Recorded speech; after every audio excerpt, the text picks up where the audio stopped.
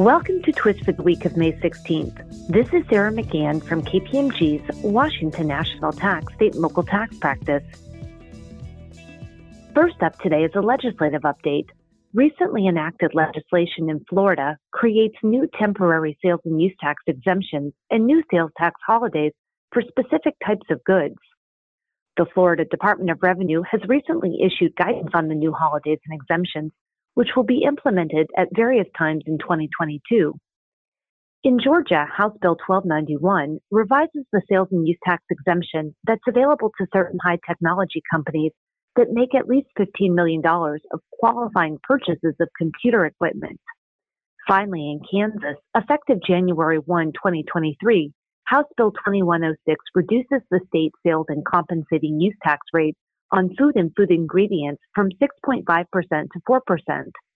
The rate will be further reduced to 2% on January 1, 2024, and reduced to 0% on January 1, 2025.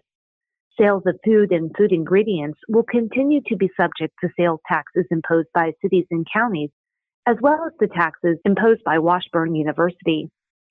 In Vermont, a conference committee report would implement significant corporate income tax changes, including moving the state to single sales factor apportionment and repealing the throwback rule, migrating the state from the Joyce apportionment method to the Finnegan method, including certain domestic corporations with significant foreign operations in the Vermont Unitary Group, and revising the state's corporate minimum tax.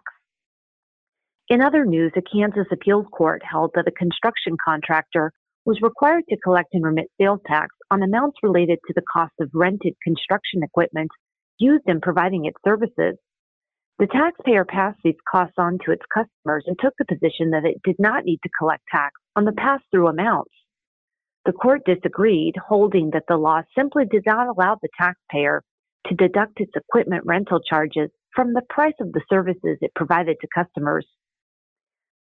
Finally, effective July 1st, 2022, Colorado licensed retailers, including marketplace facilitators, are required to register for a retail delivery fee account and to collect a 27-cent retail delivery fee from purchasers on every retail sale of tangible personal property that is delivered by a motor vehicle to a purchaser in Colorado.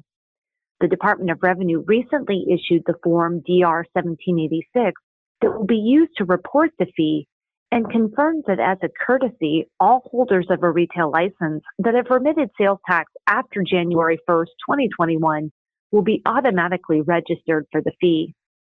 Thank you for listening to Twist this week, and stay well.